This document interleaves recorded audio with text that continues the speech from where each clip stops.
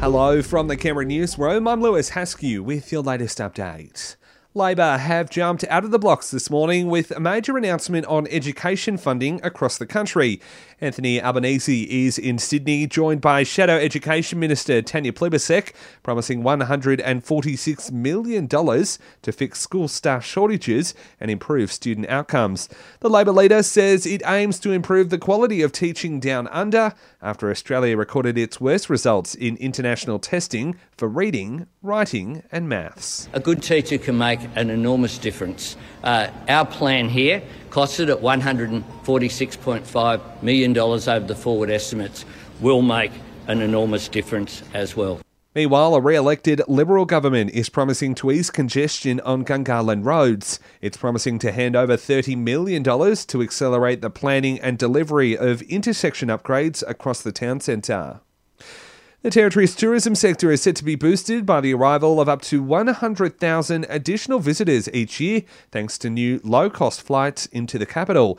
Jetstar has today announced it's launching 2 new routes, one to and from Melbourne from July 1, with the Gold Coast joining the list from mid-September.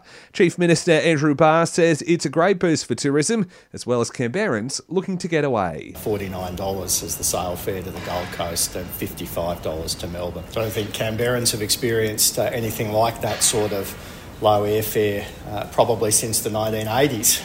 A Canberra man alleged to be a senior member of the Comanchero bikie gang has been arrested by police. The 30-year-old was intercepted after flying to Melbourne, where he's been extradited back to the Territory.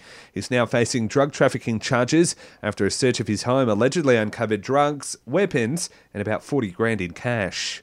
Overseas, the daughter of an Australian woman missing in Mexico has been reunited with her extended family. The 2-year-old was found wandering the streets of Cancun last week. Her father is also missing. Tani Shank's mother and brother are now making their way home to Australia with the toddler. We just want to get her home. It's breaking my heart to go without Tani. We're leaving knowing that Tani's getting searched for in a very professional way. You know, they're doing an excellent job.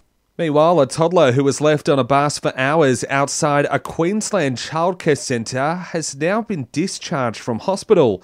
Nevaeh Austin was found on a minibus alone in Rockhampton and had spent 6 hours inside the vehicle as temperatures outside hit nearly 30 degrees. The 3-year-old has defied the odds, though, moving into a regular hospital ward over the weekend before she was discharged and flew home with her parents. Police and the Department of Education are now investigating. And Ncuti Gatwa has been named to take over the role of Doctor Who. The 29-year-old, who is best known for his role as Eric in the Netflix series Sex Education, will take over from Jodie Whittaker next year. And that's the very latest in news. We'll have another update for you right here around lunchtime.